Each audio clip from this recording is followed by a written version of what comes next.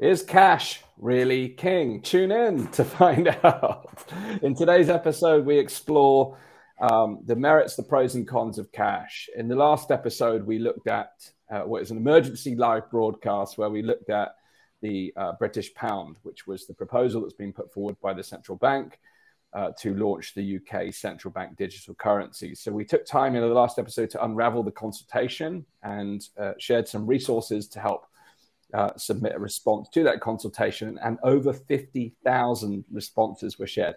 We can't take all the credit for that, but we played our part. And it's clear that there's a strong message that people want to preserve cash and resist central bank digital currencies. And it's very clear that there isn't more thinking to be undertaken around what a central bank digital currency should or could look like in the future. But in this episode, we're going to talk about cash. You know, the message was loud and clear. GB News have recently launched their Save Cash campaign. So we're going to look at cash as an asset and explore in the context of things like emerging assets like Bitcoin and digital assets, and see what role cash plays, what it can play, and what these emerging assets can do alongside cash. So, Sam, an important subject that we're going to tackle today. Absolutely, Dan. And it's always much more nuanced than just the very simple binaries that we often see. You know, the kind of very much I'm pro this, I'm anti that.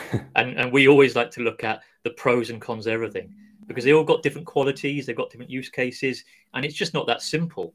And I always say, you know, in a non-negative way, there is no panacea answer, but I think it's important to weigh them up and look at as many perspectives and angles so you get a real holistic picture, because we just see so many oversimplified kind of viewpoints that, and again, some of it's just because people aren't aware of some of the nuances or the history of certain assets or how they're controlled or what qualities they have.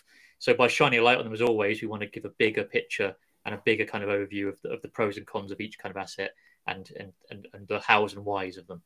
Definitely. I think this episode will make people think differently about cash. One of the biggest observations I get from the content that we've done, particularly on crypto, Sam, whether we're talking about Bitcoin, cryptocurrencies, altcoins, blockchain, is that a fear that comes up that cash will be lost in the presence of these assets. And I think that's a valid fear. You know, we are seeing an increasing digitized world. We're seeing the emergence of central bank digital currencies. And if you haven't seen our episode on that yet, where we actually show you the global map showing how far advanced these things are, it's quite clear that this is something that's progressing fast. So quite rightly, there is concerns about losing cash, and we'll dive into some of those concerns. But I don't think they are necessarily mutually exclusive. No. I don't think we need to think about cash as a threat to or these emerging assets as a threat to cash. I think they can be very much complementary. So we'll unravel that as well today. So yeah, that's exactly what I was going to say, Dan. That often you get this very simplified, well, I don't like that. We mustn't get involved in that because I want this. And again, I was talking about diversifying and having more tools and understanding the different tools. So really, and we'll get more into it, you know, something like Bitcoin wasn't created to go against cash. It's responding to the fiat system, not to cash, which is part of the fiat system. And we'll get into that, which is, you know, where does it stand within the fiat system? But understand it is in that fiat system. So Bitcoin was not developed to, you know, replace it. Or you know, that wasn't the issue. It's the issue of the fiat system as a whole. So I think that distinction is really important. Yeah, the two big things that come up for me when I see the kind of objections to or where people are saying that seeing these digital assets as a threat to cash is the potential erosion of the privacy that cash offers. But not just the privacy, of course. You know, when you're trading in purely cash, exchanging cash in terms, you know, it's completely anonymous at the point of holding it, at least. It may not be at the point of withdrawal, but at the point of holding it, it's anonymous and private. And the other aspect is, you know, the worrying erosion of the kind of, or the lack of inclusion, perhaps, of emerging digital assets where, you know, there is a gap in whether people have the right technology or... Sorry, my phone is ringing now. We're live. We're live. It's a live TV. We'll edit that out, no, we won't. You know, some people don't have access to the web or devices, and, you know, there's a kind of digital literacy component, which clearly is not needed for picking up a piece of paper or a coin and handing it over at a shop. So I think that there are other key factors, but more often than not, those are the two things I see come up as the fears around losing cash. but then there's subsequent fears of adopting something like a central bank digital currency that we've covered extensively on the show, and the surveillance and the control and all those aspects. So on one hand, you've got the fears of loss of cash on one side, and then you've got the fears of what would follow it on the other. And it's going to be interesting to kind of dance between those two ideas as we go through this conversation. Totally, Dan. It brings up to me, we've often had this question of this, agendas aside for one moment. I always try and say that because, I can't put them aside. They're all there. But we often would just look at just the march of technology, how that fits in. We talked about, a lot of things being eroded by this, potentially by this digitalization and where they want to go with it. But the technology itself, doesn't have to be used in those ways and could be neutral. It's the old idea of, I want to hold back any digital progress, but did you want to hold back the internet? And did you, and again, that same inclusion thing aspect, Dan, how much did the internet, again, it's a huge another philosophical debate. Did it improve our lives? What did it do for us? But again, older people did have to learn new skills and, move on to those ways. And there were pros and cons to it. So I think it's a much bigger topic than just getting, particularly when it comes to digital stuff, it's evil or it's not. I always try and say this, it can be used in a way to increase efficiencies and in a decentralized manner, give us more options, or it can be used for the surveillance and the greater centralization. So it has those two qualities to it. And I think it's oversimplifying just to say it's digital, it's a digital shift, anything's a digital shift, Bitcoin's a digital shift, therefore it is bad. And I think it is, like these things, what is being created out of these technological shifts and where are they on the good and bad spectrum themselves rather than the shift itself? Yeah, I think there's always a technological adoption curve, and it's interesting, when people talk. I remember I was actually working in financial services at the early proliferation of digital banking or online banking, and people were saying the same things then about online banking. But what was interesting to observe actually is, in many cases, it was the older generations that were adopting it more frequently than some of the younger people at the time. Now that very quickly changed. It became, the most technological advancements often start with the younger generations and kind of progress through the eras as a general rule. That's certainly a component. And the other aspect then, when you look at digital technologies and you look at how the world of finances change and how people pay for things, it clearly has an impact on things like jobs as well. Again, looking back in my time in financial services and banking, where people used to go visit the cash tellers, for instance, or the cashiers, then over time would transition to the cash points, and then depositing things like cash and checks can now be done in an automated fashion. In fact, you can now scan. Checks are very much declining in circulation, but you can scan it on your apps now, and there's different ways for people to transact that weren't previously available, all enabled by technology, of course. And for many people, that makes their life more convenient, and that's always the driver of things like this is simplicity and convenience. Although, again, we could always argue what that simplicity and convenience is traded off against that ends up making our life more complex anyway.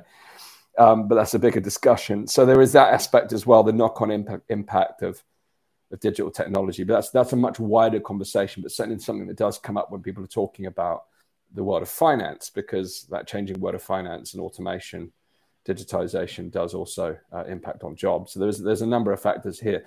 But the thing I'm interested to explore next, Sam, is the fact, when I think about cash as an asset, in many ways, despite its privacy features and its anonymous nature, it's also the most centralized asset that we can possibly own, meaning that it's issued by the central government, banks, overseen through policy by the central governments, and it's pretty much inflationary in nature, meaning that the value of the asset that you hold can actually be largely shifted over time by factors largely out of your control, as we're seeing right now. People's purchasing power massively dropping. So the value of the asset, again, not that I'm saying that the value of any other asset is under your control, stocks and shares, gold, silver, or anything like that, but the stability of the asset isn't baked in, although it is relatively stable over time. Well, you can look at the resilience, Dan. You don't have to say that the resilience of an asset versus the history of, and this is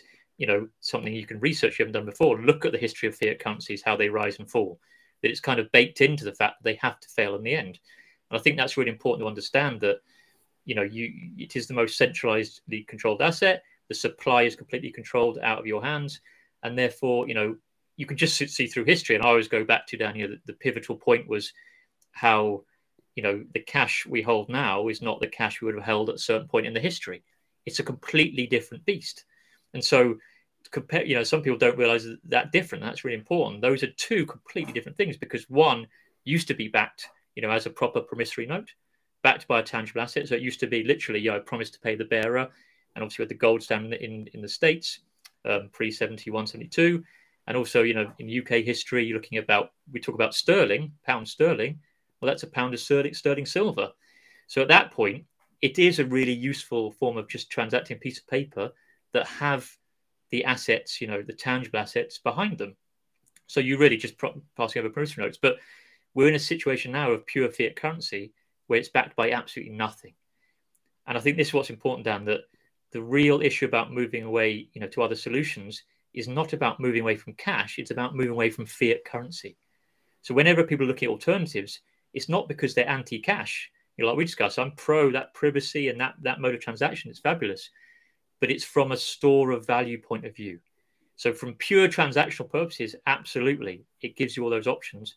But as a store of value, something to hold your wealth in, you only have to look in history, and this goes across all fiat currencies, that you're losing value at an incredible rate. So there's an amazing chart from, 71 onwards, and where you look at it compared to gold.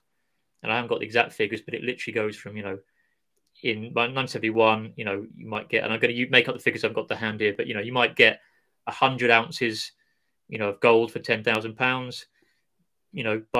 By the year 2000, that's down to 10 ounces.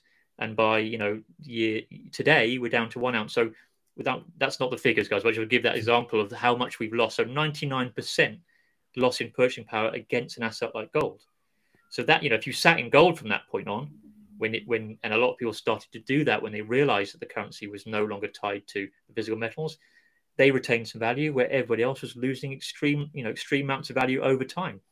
So their wealth being eroded, and Dan, I always talk about the Cantillon effect when in these fiat currencies, whereby, the powers that be, like you said, they're issued by central banks, got all their chums in the banking industry, the top players. They are printing money out of thin air, coming into the system. They know it's not worth anything. They are often buying tangible assets. We see that they're buying up commodities, land, real things that have real value before the inflation has kicked in. Because what they've done is increase the money supply. Therefore, you increase the supply. Therefore, the actual value goes down. That's inflation in a nutshell. By the time that increased money supply is filtered down to the man on the street, you have lost. He has lost value. So you can see how this rigged game, and you can see that in the charts from 71 onwards, the wealth inequality gap just goes crazy from there on, Dan, because we've got this system where actually the top people are printing it before that, kind of inflationary effect has kicked in. They're buying real assets, almost essentially for free. By the time that new money's come to the system, we're actually suffering inflation and losing value. So again, it's a rigged game at both ends of the spectrum. So it's important to understand those factors about fiat currency that, looking at going, you may be looking to diversify away from just holding cash is not an anti-cash stance. Yes. What it is an anti-fiat currency model stance. And that's, really the core of Bitcoin. Like I said earlier, Bitcoin is not going up against cash, saying cash is a problem, you should go digital.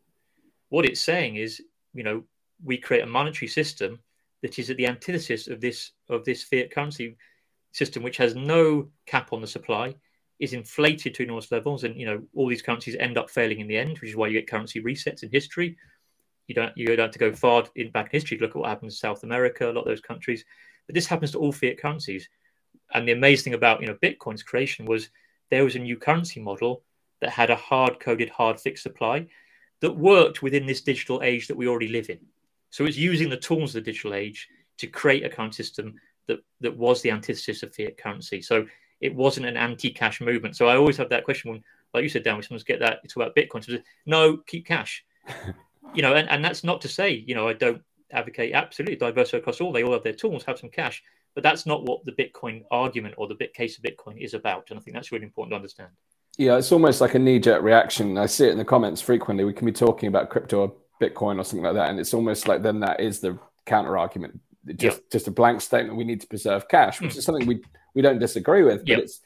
But but what we do have a challenge with is whether that shuts down the conversation about alternatives. Because... And Dan, exactly that. And also, I want people to aware, like that's the point of the awareness. If you sat with your wealth only in cash, what risks do you have there? Because, absolutely understand it, that the risk with digitization of an asset like Bitcoin is people often bring up that, point of what if the internet goes down, absolutely, you are reliant on some other factors. But I think it's important to realize also with cash, you are also reliant on some other factors. And I think sometimes that's not brought into the discussion enough, which is this fact of, you can be losing value. Its nature as legal tender is centrally decided upon. So that I think it's really important to understand those issues of just sitting in cash or looking at that as the panacea.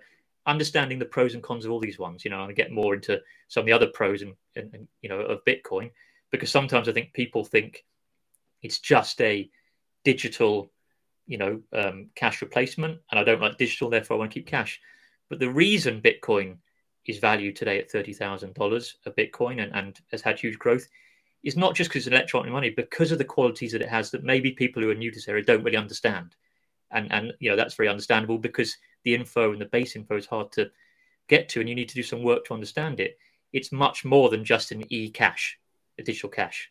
The decentralized aspect, the permissionless aspect, which we can touch more on, those aspects are why it has so much value. If it literally was just an e-cash, it wouldn't be valued for what it is. People who understand its qualities, that's why it has such a value on the market and will potentially increase in value over time. So, coupled with also it's the way it's been designed down in terms of its limited supply, which is why often it's equated to, a digital version of a gold because of the finite aspect of it. And actually it's even more finite than gold, because you could potentially, find a new seam of gold somewhere, mine it, whereas Bitcoin is hard coded, completely limited. So I think it's important to look at all the nuanced pros and cons of these different asset classes, whether it's cash or whether it's any types of digital assets like Bitcoin.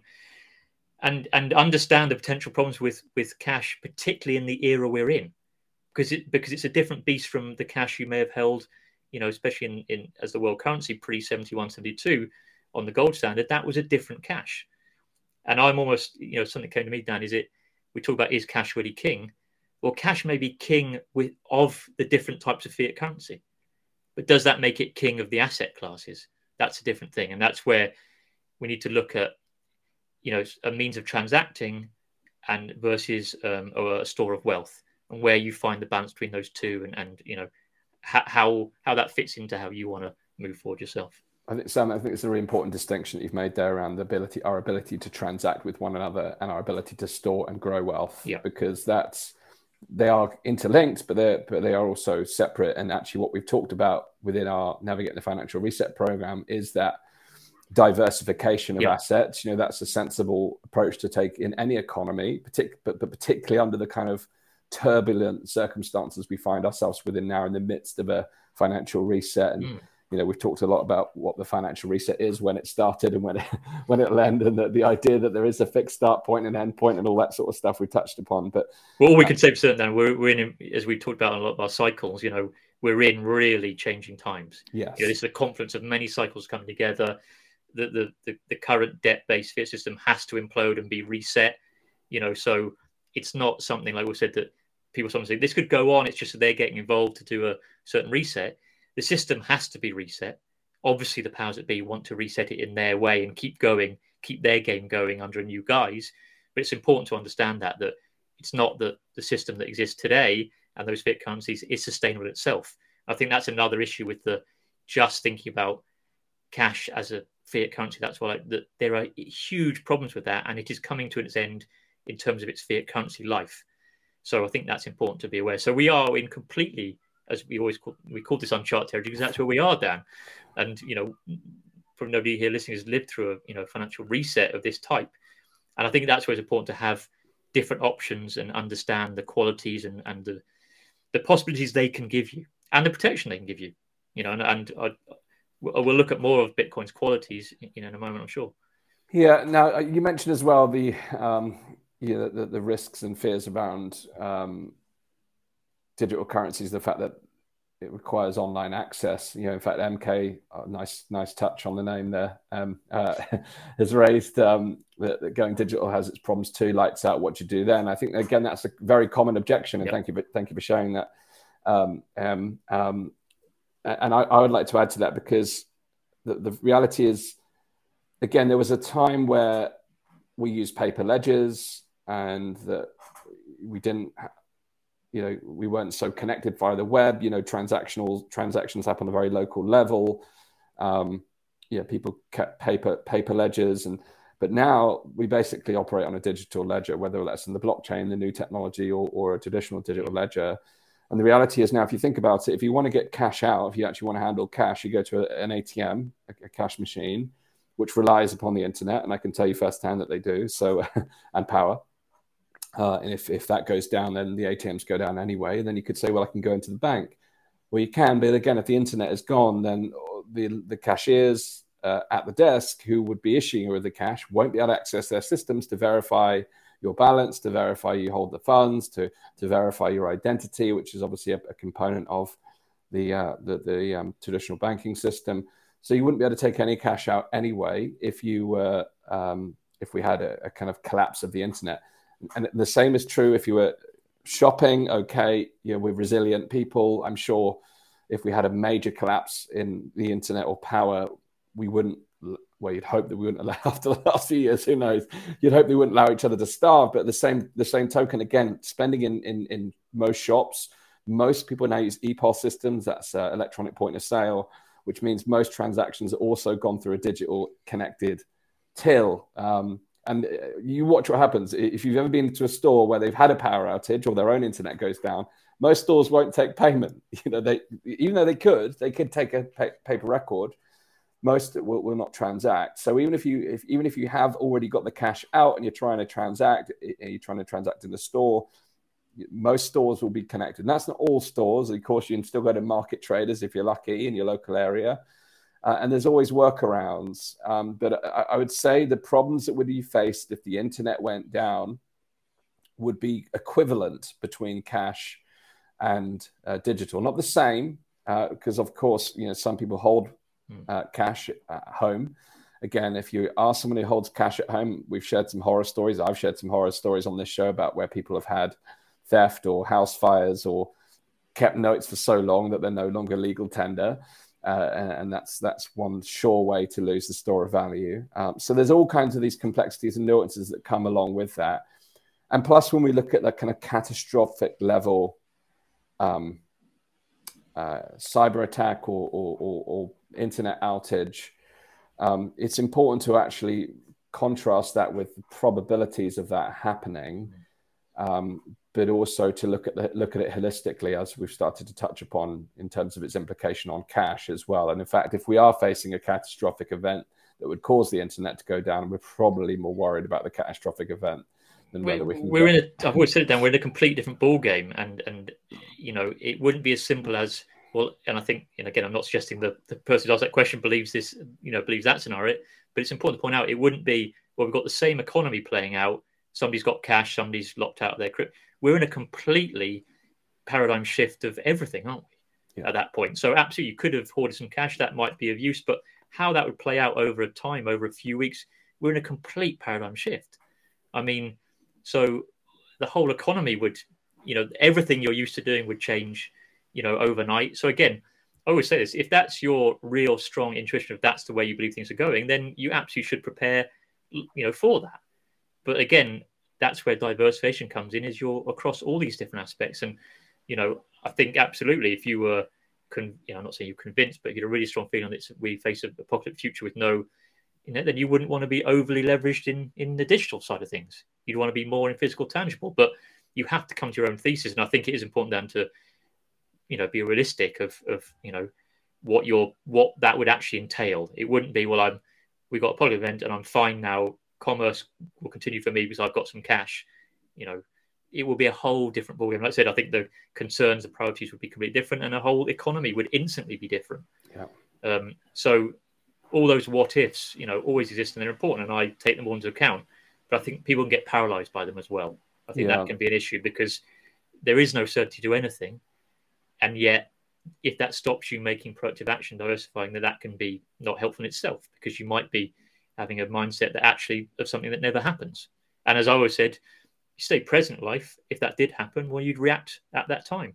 And, I think, and that's where relying on any of these different assets as your security isn't a holistic viewpoint. They are tools and bonuses and wealth, but actually in that scenario, we're back to, your own wits and people and contacts and human behavior. So I think I think it's important to give an overview of that very idea of, well, the internet goes down.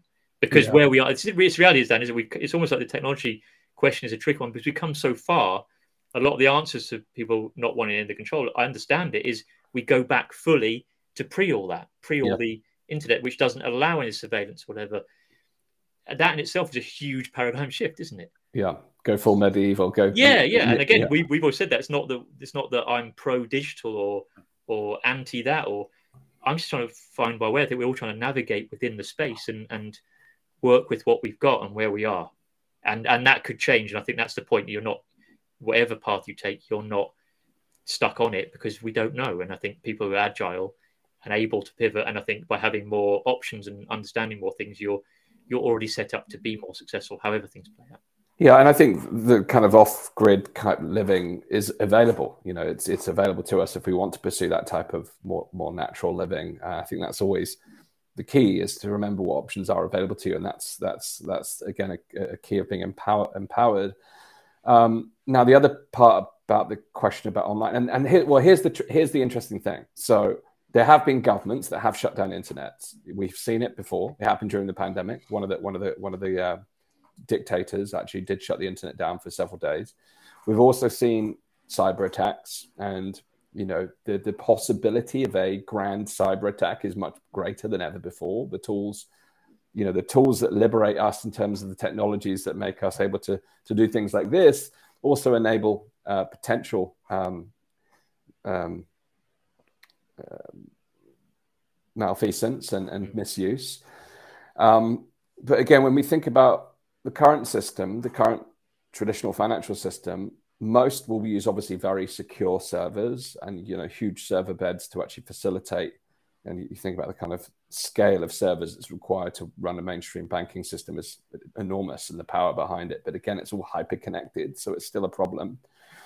Now, the benefit of blockchain-based technology is it's a distributed ledger, meaning that my computer is not, but my computer could be underwriting, it could be mining the transactions, and there's a piece of the puzzle effectively held on my device in simplest terms. But that is then distributed across thousands and thousands of, if not millions of devices, and it's a totally distributed network. So if the internet goes down, technically the moment it boots back up, it's all still there. It's still held. The immutable factor is important to understand. Yeah, it's immutable. Whereas actually the same is not necessarily true. It can be true, but it's not necessarily true of traditional servers. So there's when it comes to internet going down, the blockchain technology again as a development offers greater long-term security against totally. And Dan, it's good. I'm glad you made that point, because actually it offers that on both ends of the spectrum. So it offers that in CBDCs, because that's that. And again, I've mooted that's a possible way in. They discussed it in the last episode where I brought up that article suggesting about Russian hackers looking to take down the financial system of the West, that kind of narrative coming through, potential cyber attacks.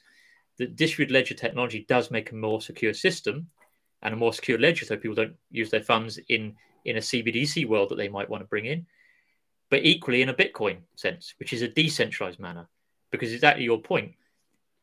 Even if you went after, able to get every person who's validating the Bitcoin network on their computer across the world, if there's one person left, then the network still functions. Okay, and it's that clever that it will adjust its algorithm to its mining time so that one person can run the network. So it's an incredible piece of technology. But you're absolutely right. That advance does give better security of records and ledgers. And again, we've seen that, on all sides of the fence. So the underlying tech has that baked into it, which is, an advance, no question, because it's about, and again, I always say it's leaving agendas aside. That's on a pure tech level. It's negating points of failure within a system. rather than attacking one server and that taking down the whole network, it doesn't matter because that is distributed across the network. And we always want to, people who don't understand the sort of distributed nature of things, that's why I often talk about Odysee as a platform being on the blockchain, whereas YouTube is a centralized system. Everything's on YouTube's server, so they control it. If they delete something from their server, one of your videos, they often do, Dan, because you get can get shadow banned. Yeah. Therefore, they're in control of taking it out. Once you've got a distributed system, everybody's hosting it, so it doesn't matter that one person takes it down; the rest are already hosting it. It stays up. So that distributed ledger technology has great advances, and again, this is at all ends of the spectrum. Yeah, definitely. So these are important variables to consider, and I think, again, bringing it back to what I think is at the root of the concern of the fear of losing cash is the privacy aspect, meaning that in trading or transacting in cash, you effectively, in many ways, eliminate the possibility of the government surveilling your activities. Now, clearly, if you're in a black market illicit activity, that's something that's deeply favorable to you. But actually, those people in black markets have also discovered that there's actually even greater potential within the kind of digital asset space, or equal potential. But for the average person who is, ethically and morally, well, again, I have to be careful I don't put a value judgment in here, because what's deemed black market, who decides what's illicit activity? Well, exactly. It's been the last 3 years, Dan, with that questions too. Breathing became an illicit activity. Yeah, exactly. You're right. So let's not even open that can of worms. But I think you get my point, is that most people who want privacy aren't doing it because they've got something to hide. It's actually that they just want to have the government outside their front door and not in it. A lot of people over the course of the COVID chapter said that the government was so intrusive, it literally felt like they had the government in their home. And when the government can start to see into what you're spending your money on, how you're spending your money on, then that is a very worrying future. And it's no surprise under the current kind of culture that we're facing that people have including myself, real concerns about the government surveillance, because day by day we're seeing an increasing in digital surveillance in every single way. So that's clearly a real fear when it comes to things like central bank digital currencies, even if, as we saw in the digital pound consultation, the initial proposal does not put that forward as a part of the proposal. We know it's always something that is possible, as is the programmable nature, which, take it to its ultimate draconian outcome is the kind of social credit system where, access denied, you haven't had your jab, or, you said this word, or, you said something that's deemed as hate speech, and all of a sudden you can't get on the bus or the train or get paid, or, your welfare is cancelled. So all of a sudden, the CBDC offers that dystopian reality, which is a real fear under the current climate. So therefore, cash, when you look at it in its purest form, thinking, well, you can't impose conditions on the use of the cash. But again, can you? Is that true? Because again, look how society was divided during COVID. It felt like society was split between the jabbed and unjabbed. And it almost felt like, unless you're with the prospect of things like vaccine passports, it was literally like the government was able to intervene. And in many cases, the government just offered guidance and the businesses complied. Yeah. So it wasn't even enforced. It wasn't even legally enforceable. No, we talked about that, using the businesses to be the kind of boots on the ground, and almost distant from themselves. Like I said, the traveling example, it was, getting the airlines to do the dirty work. It wasn't the border forces. I found that really interesting. It was border forces didn't care about paperwork. It was the airlines who had their extra staff, are grilling you. So again, the use of the business. So that type of social credit system can exist with or without a CBDC. That's my point. It's under the right conditions that we saw in the last few years, and how that was manipulated and created. So again, we have to be optimistic that we are moving away from that type of tight control, but we know now it's within the tool set, and we have to be vigilant. So when we look at cash itself, of course, unlike a digital asset, you can't program the use case into the cash note or coin itself as when it comes to transacting. But you can culturally and socially and coercively influence traders to take certain policies and serve certain people and not others. We've seen that. So it's not necessarily the mode of transaction or the means of transaction itself that is necessarily the problem when it comes to that element of control. But we know that, you know, that in a market where there is free, do we have a free market as a subject for another conversation, for another day? But, you know, we can still, I can say, Sam, you know, if the government isn't allowing me to trade with these shops, I can come to you and say, can I pay you in cash? And you have the sovereign right to make that decision, and whether you abide by any laws or government regulations or guidance is down to the individual. So at least with cash, we can still choose to trade amongst each other. And, you know, during this time, we've seen a lot of people talking about localization, which I think is a great side effect of this, actually restoring local communities, creating, you know, again, have to be careful, because that's in the 15-minute city agenda, really. You know, it's like, careful what you wish for. Again, there is ways of achieving things. There is reasonable intent, but questionable means. But I do think local trade is a good thing. But when we're talking about things like, you know, again, reverting almost to barter and exchange, it then becomes incredibly complex, because, you know, the fact that we use currency, the fact that we use a currency to kind of indicate the value of something, it means that we don't have to weigh up, well, you know, if I want to trade this cup, you know, how much is this worth? If, you know, we have a central means of transaction, that means we don't have to work all those things out. What possessions do I have that I can trade with you, or what skills do I have that I can trade with you? And again, I don't see any problem with those things. I think they're good things to be able to do, but at scale and cross borders. Well, that's the point. It takes us back to, and again, not being pro or against it, a completely local economy, you know, on a very small scale. And I think it's interesting to look at what, you know, you talked about cash giving you those options for accepting it. That's what Bitcoin's doing in the digital world. Yes. So I'd say it's accepting that we have a digital world, and that we are doing cross-border. We are, you know, in a good sense, you know, having economies with each other across, you know, vast distances where cash isn't applicable. So that's important to remember. So what Bitcoin does is give you that way of not having a state intermediary or a third party. It's the only electronic, you know, it's not the only one now, but I've just talked about it when it came to integration. It's the only version where there wasn't a third party involved, and it's permissionless. So exactly what you said, Dan, you've got a sovereign choice to accept cash. Anybody in the world has got a sovereign choice to accept Bitcoin, and it's permissionless. So there is no applying for a Bitcoin account. There is no going through that process. Anybody in the world, again, with an internet connection, within a couple of minutes can have a Bitcoin address and receive Bitcoin. That's the permissionless nature of it. And I think that's what's interesting, because especially when you talk about cross-border payments, this is a way of transacting across the world. And we've talked about certain, you know, people having podcasts out who are doing work in the States down and being debanked from every platform, whether it's their legacy bank, whether it's all the internet banks or the payment providers like Stripe or PayPal, completely locked out of those. How do they continue functioning? Using Bitcoin or accepting, you know, crypto payments, because that is not going through a third party who censors payments to certain people. And I always give that example. It's important to understand that, you know, you can make a payment. There's nobody in between us.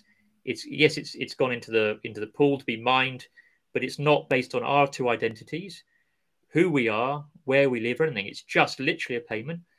And that's where, you know, a lot of people storing wealth, but equally know they can move money across borders, no questions asked, and no, you know, prohibitive paperwork or extreme fees. You try and move £1 million between two different countries, two different bank accounts, fully legit £1 million. That's, you know, except fully, you know, compliant with all the anti-money laundering rules, all paid up. That's still a hell of a job, and you've got a lot of people involved in that chain, a lot of time delays, and a lot of, you know, quite extortionate charges. That can happen in Bitcoin in 5 to 10 minutes, and there's no third party involved. So that borderless, permissionless nature down is really interesting, especially in the world today, talking about moving and people being agile. It doesn't matter where you are. Once you've got your Bitcoin wallet, you're not in a country. You're everywhere. So this is looking at the qualities of these assets over and aboard, you know, even cash or gold. You know, when I last traveled down, you look at all the signs of the airport, how, you know, if you've got this amount of cash, you need to declare it. If you're holding gold, you need to declare it. Potentially going to get harder and harder to move these assets across borders. With a digital asset like Bitcoin, you've got nothing. Your Bitcoin is everywhere and nowhere. So again, that's another aspect to it I think people don't understand, is that the permissionless aspect being able to be in the system without going through a third party, without having to be validated, and then be able to trade peer to peer without any intervention. And that was a great boon for a Russian person I contact in Russia when it all kicked off there. The SWIFT system down, locked out of legacy banking system, not at all locked out of using Bitcoin. So I think that's an important aspect, that it gives you that extra option without that state or third party intervention, be it there is no company or state involved in that transaction. Yeah, and you mentioned, there's a couple of interesting recent examples. What you think of the individuals is an aside, but Nigel Farage, Yep. Lawrence Fox, both had bank accounts shut down in recent weeks. You can't do that in Bitcoin. No. I know people. Dan was watching something yesterday about some alternative health products. Again, PayPal shutting down any sales of a perfectly safe, in my opinion, but safe natural product. But we know they're clamping down trying to get that. How do they get people? They debank them. That's the real way. We talked about Operation Choke Point and Choke Point 2.0.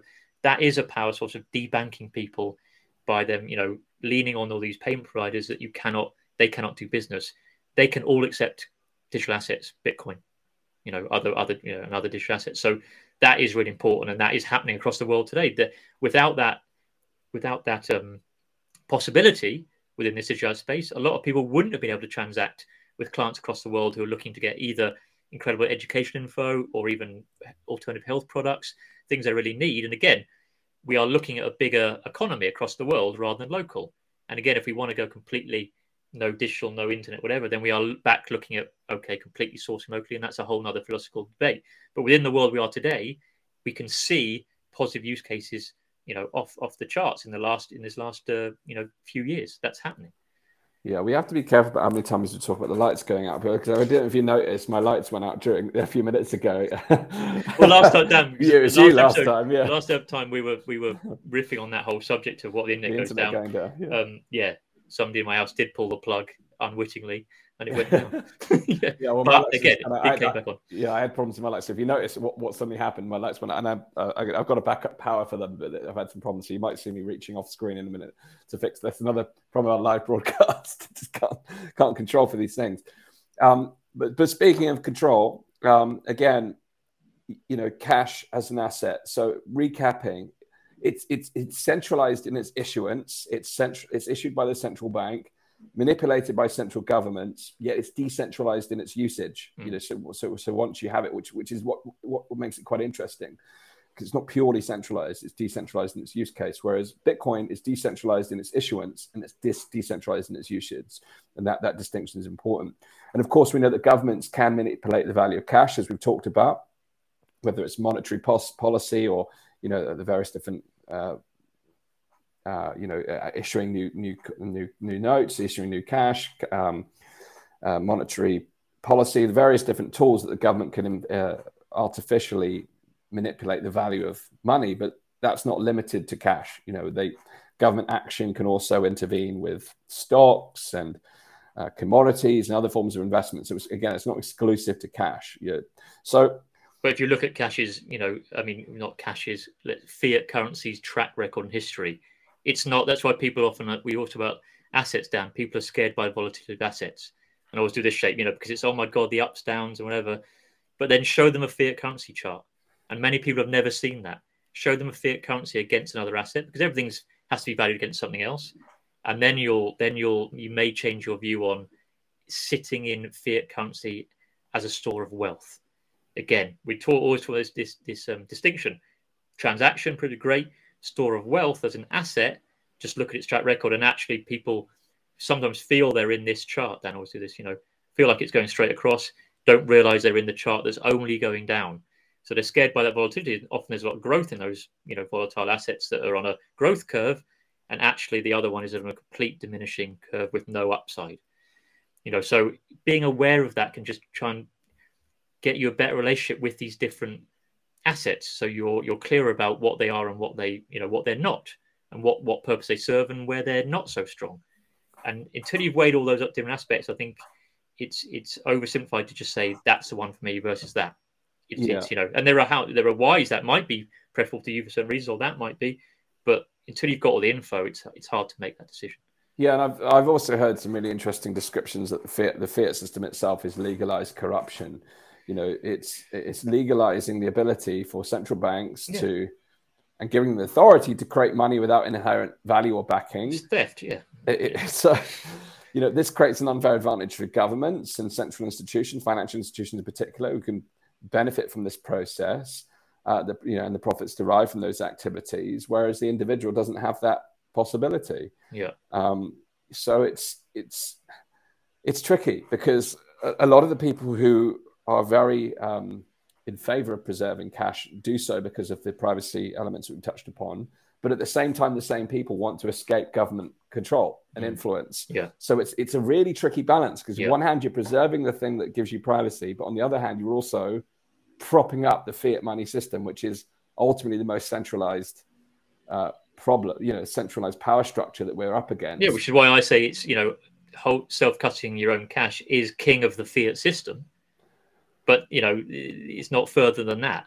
That's the point within that fiat system. But the issues are the fiat system, right? That's the problem. Again, if it, like we all said, if it was cash backed by real tangible assets, then great, but it isn't. And like you said, it's being absolutely printed away at an incredible rate. And, a lot of people argue at a simple level, it's theft. Because as I said, from the Cantillon effect, if you control the money printers, in inverted commas, because most of it's not actually being printed on notes, it's being just written onto screens, and you're able then to spend that on real world assets, then they literally have picked that for free. And as I said to you, by the time that increased money supply has filtered down to the man on the street, they have been robbed of value, of purchasing power. So, that is baked into the system, which is why, always go back to it, understanding what happened, with the world reserve currency, the dollar in 172, coming with the gold standard, is really important. And that's where getting educated about what's gone on is helpful when you're thinking about how you're going to navigate forward from here, because we have an extra element here now, which is we're not just holding cash now, we're holding cash potentially towards a financial reset of some sort. And I'd like to give the example, like if you were holding all your money in cash and that's where your wealth was, well, at some point, whether we like it or not, they may start to phase out cash, and it may take a long time, so rather than overnight, because they do want to preserve the people and they have to do that. But at a certain point, if you want your value one-to-one, then it may be, well, you need to come through our system and bank it all to cash it in. So again, I think that's the point, that Europe cash is an asset that can change overnight in terms of it legislation. That's what I always talk about as we're coming through a currency reset of some sort. Assets that just are not central code, they are as they are, they bypass that and go around it. I almost view that as a thin gate. Now, no one knows how it's going to play out, but always, give the example that, a tin of chickpeas today is a tin of chickpeas tomorrow. Some gold today is some gold tomorrow. A note that's centrally issued and is, deemed legal tender by the powers that be, it can have its status changed by tomorrow, Dan. And that's the big difference, isn't it? I think in terms of assets, or in terms of something you're going to transact in the short term. Yeah, and interesting enough, I saw a report yesterday that said that the UK is the only country amongst the group of 7 most wealthy nations where inflation is still rising. So there's real evidence that your cash is purchasing power and its value is decreasing month on month under this environment. So that point we've made several times during this about diversification of assets is key. But drawing on some of the central tenets of the conversation here around the fiat money system and its challenges, and I think most people who watch this type of content will be in alignment and in agreement that the fiat money system itself is corrupt, and it enables central institutions to have unsweeping powers, which is something that certainly viewers of our podcast have been very concerned about. So whilst, again, we talk about preserving privacy with cash, the question then becomes, what's the alternative? Because immediately people then fear central bank digital currencies, which, again, I share those fears, and I think both of us do. But their actual ultimate manifestation, they could actually just end up being a digital copy of what we have now. We speculated that on the last episode, although in the Brit pound, the Britcoin, as they're calling it, proposal has several nuances that offers some warning signs that you need to be aware of in terms of its early thinking. But it is just early thinking. And it's highly likely that there'll be some international standard that comes in for all central bank digital currencies. Again, that is another concern, because it's a globalized pathway. And these signals point in the same direction. And that's a real concern. But it's not a binary choice between cash or a central bank digital currency. Of course, there are many other assets, but when we're talking about transactions, we've touched upon Bitcoin, many times during this conversation. Yeah, and Bitcoin in its origin, if you read the original white paper, was really to deal a blow to the financial system, to the fiat system that we've been discussing about. And again, there's all kinds of speculation. We've touched upon that in the previous episode as well, but where it came from. We don't need to go into that again today. But let's take it on its premise that it is here to disrupt the financial system. Let's look at the factors. It's decentralized. It almost completely eliminates government intervention. It gives monetary freedom and privacy. It has resistance to inflation. In fact, it could be described as deflationary. It enables permissionless and trustless transactions. It's within an immutable ledger. Offers borderless and permissionless transactions. There are so many advantages to it. But then, of course, there is the flip side, which inevitably comes up next. It's like, yeah, but Dan, what happens when the government ban cryptocurrency and they ban Bitcoin or they regulate it? And of course, that's a major concern. And I floated this idea also, Sam, in several of our conversations, because the fact that Bitcoin could be universally accepted does also pave the way to a decentralized single currency. And even though it's decentralized and it can't be manipulated and controlled by central authorities, I do think there are concerns about having a centralized, a single digital currency. Although that concern is mitigated somewhat by the fact that it's decentralized. But again, as we've talked about, and it's not the whims of the monetary policy. It's not the whims of the monetary policy. So it's a completely different beast. So it's and again, these are really hard things to project forward with, which is why don't try and project too forward. Look at the possibilities, because how that would play out, it's very unclear. And how the whole shift across the world, how that's going to play out. But I just want to reiterate, that a lot of the, I think a lot of people think that people are in Bitcoin just for there's nothing to it and they're gambling on it and it's good. The reason a lot of people sit in Bitcoin is because of they see the qualities and they see the properties of it, and a lot, as we talked about, the big boys coming into Bitcoin. I mean, they've always been there at some level, but them coming in is not just to manipulate the market; it's because they know they don't want to sit in fiat either. Yes. So they understand, and that's that's that point. Always go back to 71, 72, where a lot of the clued up people moved out of the dollar and into assets because, when they came with the gold standard, because they realized I'm suddenly going to lose a lot of value here. So you're absolutely down. There are lots of qualities to Bitcoin and how these pieces of jigsaw fit together going forward is going to be very interesting to see. Yes, but I think the important thing right now, my biggest concern, I'm concerned about losing cash for all the reasons we've cited, but I'm also concerned that people are turning a blind eye to Bitcoin and the digital asset, because right now there is an entire counter economy that's emerged from this. And I think this is something that, again, is dear to a lot of people. When people are talking about things like barter and localized trade and all those sort of things, it's happening. It's happening both physically on a local level, but it's also happening digitally. It's, there is entire economies emerging outside of the current system using Bitcoin. There's many organizations now actually take Bitcoin, local, online, international, and various other cryptocurrencies or altcoins, to be more specific. So it's understanding it that during this unique time in history where the regulatory process is still emerging, there is an active counter economy. And all that means is, yes, it does include black market activity and illegal activities, but in the main state, it's actually day-to-day transactions that are occurring. In fact, our community, the Elevate community, there is a function now that I can enable payments by Ethereum-based tokens. So I could technically take payment in ETH or various altcoins that are created using ETH standards.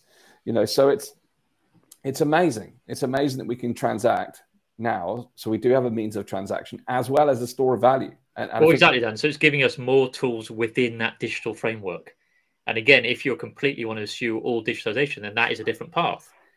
But it's almost like we always have an example. If you're going to eschew technology, all power to you, and that's your path, and then that doesn't involve digital assets. But if you are still involved in, dealing across the world, different people, and want to do commerce and being digital, then this is a decentralized tool within it, rather than being stuck. I always say, I don't want to be stuck just in their centralized tools.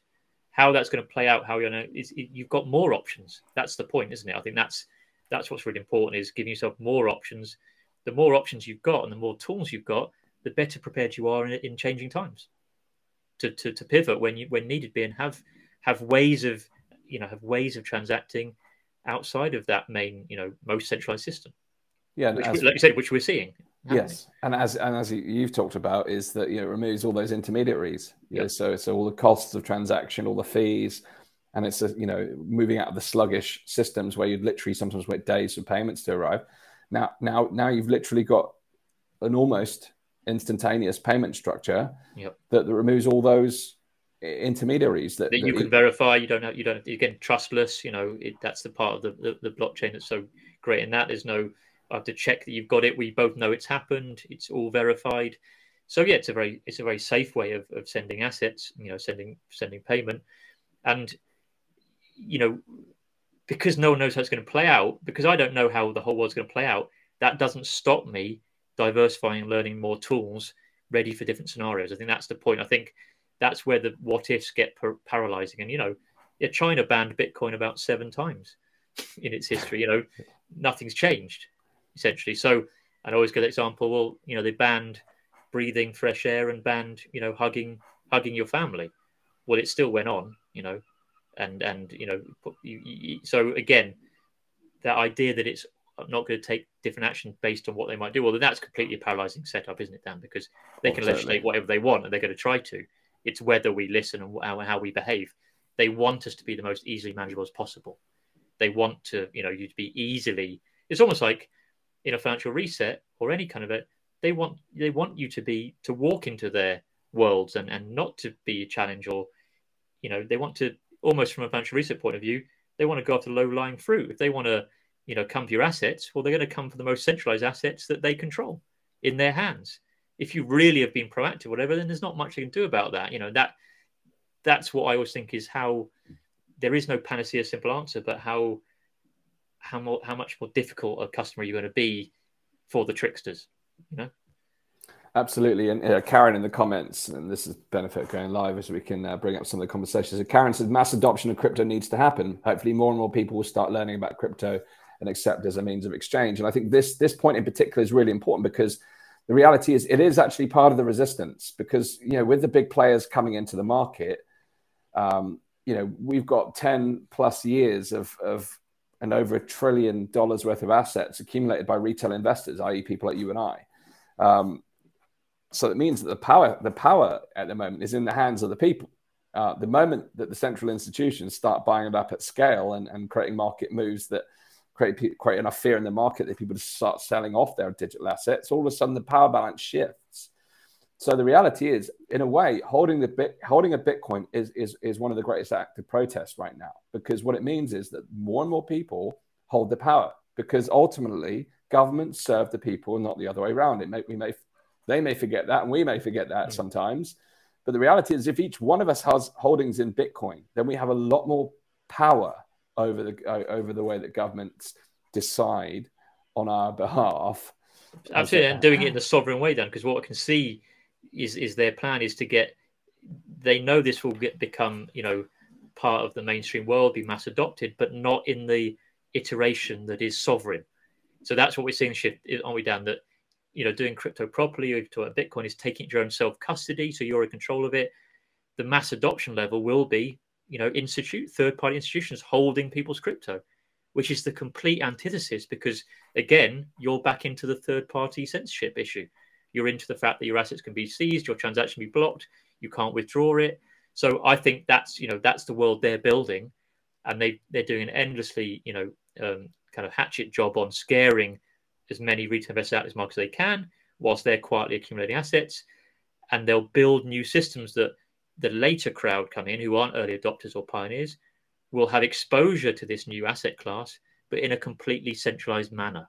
And that's what we're seeing with the launch of these, exchange traded funds on Bitcoin that have been mooted down for, by the big players, is that actually all their investors come in, they feel like they hold Bitcoin, but of course it's just in a fund held by a central authority that you could be turned on and off, because if you don't actually control or hold your assets. So I think that's the way they view controlling mass adoption and exposure to this market, which is the antithesis of what we're talking about, which is self-custody, getting on your own means, on your own grounds. And that takes more effort, more learning, but I think that's really important to do. And that's what they don't want the majority of people to do. And they want people to be corralled, by the narratives, Dan, by the overall fear, and rather than people getting grounded education and understanding how to do it properly themselves and getting in now. And we see the other aspect is they're going to open these new doors in a centralized manner whilst they're trying to close down the more sovereign way, closing down the kind of what I call the on-ramps, getting a fiat currency into crypto yourself. Personally, it's going to get harder, and we're seeing that play out. Whereas coming through their brokers or coming through purchase will get easier. So again, that's the way they're trying to play this game, and and I think that's what we're seeing, and that's what we discuss in this podcast. That's the roadmap we're watching week by week, aren't we, Dan? Yeah, we have to play our part in countering that, and I think we opened up today's conversation asking, is cash really king? Tune in to find out. Well, hopefully, having listened, the answer is not simple. And with many of these discussions, you're absolutely right, as you opened up, Sam, is that we need to understand the nuances of this conversation. Yep. So on a personal note, absolutely, I want to preserve cash for those privacy factors. But I'm also very open to things like Bitcoin and different forms of cryptocurrencies as a means of disrupting the current system and also resisting the current system. But I think the bigger picture for me is to understand actually how do we shift the culture, because the culture of surveillance, the culture of centralization and control is not limited to cash or Bitcoin or the financial system. It's a much bigger problem, and one that we won't be able to solve in the remaining minutes that we have on today's podcast. People always ask, what's the solution, Dan? What are we going to do? Well, the first thing we can do is get educated, which is why we created the Navigating the Digital Assets program. So for those of you who are keen to learn more, we're here live every single week. Not live necessarily, but we're here every week on the Uncharted Territory podcast. But we created a 3-part course where we walk through a lot of the things we talked about today, including the detachment from the gold standard. And in the first module, we talk about, that the ground level understanding of how the monetary system works and the basics, the good, the bad, and the ugly of the digital world of digital assets and blockchain, so that you can at least be informed. Because even if you choose not to hold Bitcoin or any other form of digital asset, it's better to understand what is happening with a nuanced and holistic view on it, rather than just simply shutting down because someone posted a comment in a chat room saying, we've got to preserve cash, and that blocks your ability to then go on and look at digital assets. So you can preserve cash and diversify. Exactly. You can preserve cash and learn more about other options, because the reality is central bank digital currencies in the way that they're being proposed, we've got to resist, but there is another way. And I think that's important now to realize that way has already been built, but it could easily be taken away if not enough people understand it or hold it. So, and we always said, Dan, that people that don't never want people to fully understand what's going on, or the pros and cons and everything. That's a huge control mechanism in itself, isn't it? None of us were, I certainly wasn't brought up getting good financial education at school, and going on. And so they want us not to understand. That's the same with this whole shift and what's, the underlying take of Bitcoin and what's possible. And so that is a control mechanism itself, isn't it? Not having clarity, people not knowing the different options, and not even understanding the options they're in already, because we weren't educated. So that whole road of understanding the current monetary system, the alternatives, the different options, is a road to getting more empowered and improving your situation. And like you said, Dan, it's step by step. You don't need to jump into crypto or jump into this or that. You just need to improve where you're at, and that in its sense gives you more options and gives you more. It's just a greater understanding of what's going on. And I know the more you understand it, that's where the empowerment comes from. Absolutely. So there's lots of ways you can get empowered and aware of these types of conversations. We're here every single week on the Uncharted Territory podcast, exploring these issues. If you like our way of dissecting what's happening in the world and you'd like to learn more, then Sam and I launched the Navigating Digital Assets program last year. Over 400 people now have taken that course to learn. In fact, over 500 now have learned the very basics and fundamentals of this new emerging world of digital assets, as well as all the ecosystem and tools that you need to enter into that market. If you'd like to find out more about that, you can go to weareelevate.org/digital assets. Both of us have got a long history of looking at these types of things in this type of way. So if you like our style and you'd like to learn from us, that's one way you can do that. But please do share this conversation. So we're recording this live right now, but it'll be broadcast on all of our major channels, YouTube, Rumble and Odyssey. We're launching very soon. You can also find us on Apple, Spotify, and every major audio platform. So Sam, as always, a brilliant conversation. And next up, we've got a conversation about Bitcoin explicitly. We're interviewing Jordan Walker from the Bitcoin Collective, who recently hosted Europe's largest Bitcoin conference. I'm really excited to meeting Jordan for the next episode. Totally. I think it's going to be great to get an ethos and somebody who's been immersed in the kind of, the real core Bitcoin movement. I think that's really going to be really helpful for people to get a bigger understanding of the qualities and the ethos behind Bitcoin and what's possible in the possible future roadmap. So yeah, looking forward to that. Excellent. So look us up on YouTube, on Apple, Spotify, subscribe on your favorite platform, and look out for the latest episode of the Uncharted Territory podcast. My name is Dennison Gregory. I've been here today, my co-host, Sam X. Thanks so much for tuning in, and we'll see you again on the next episode of the Uncharted Territory podcast.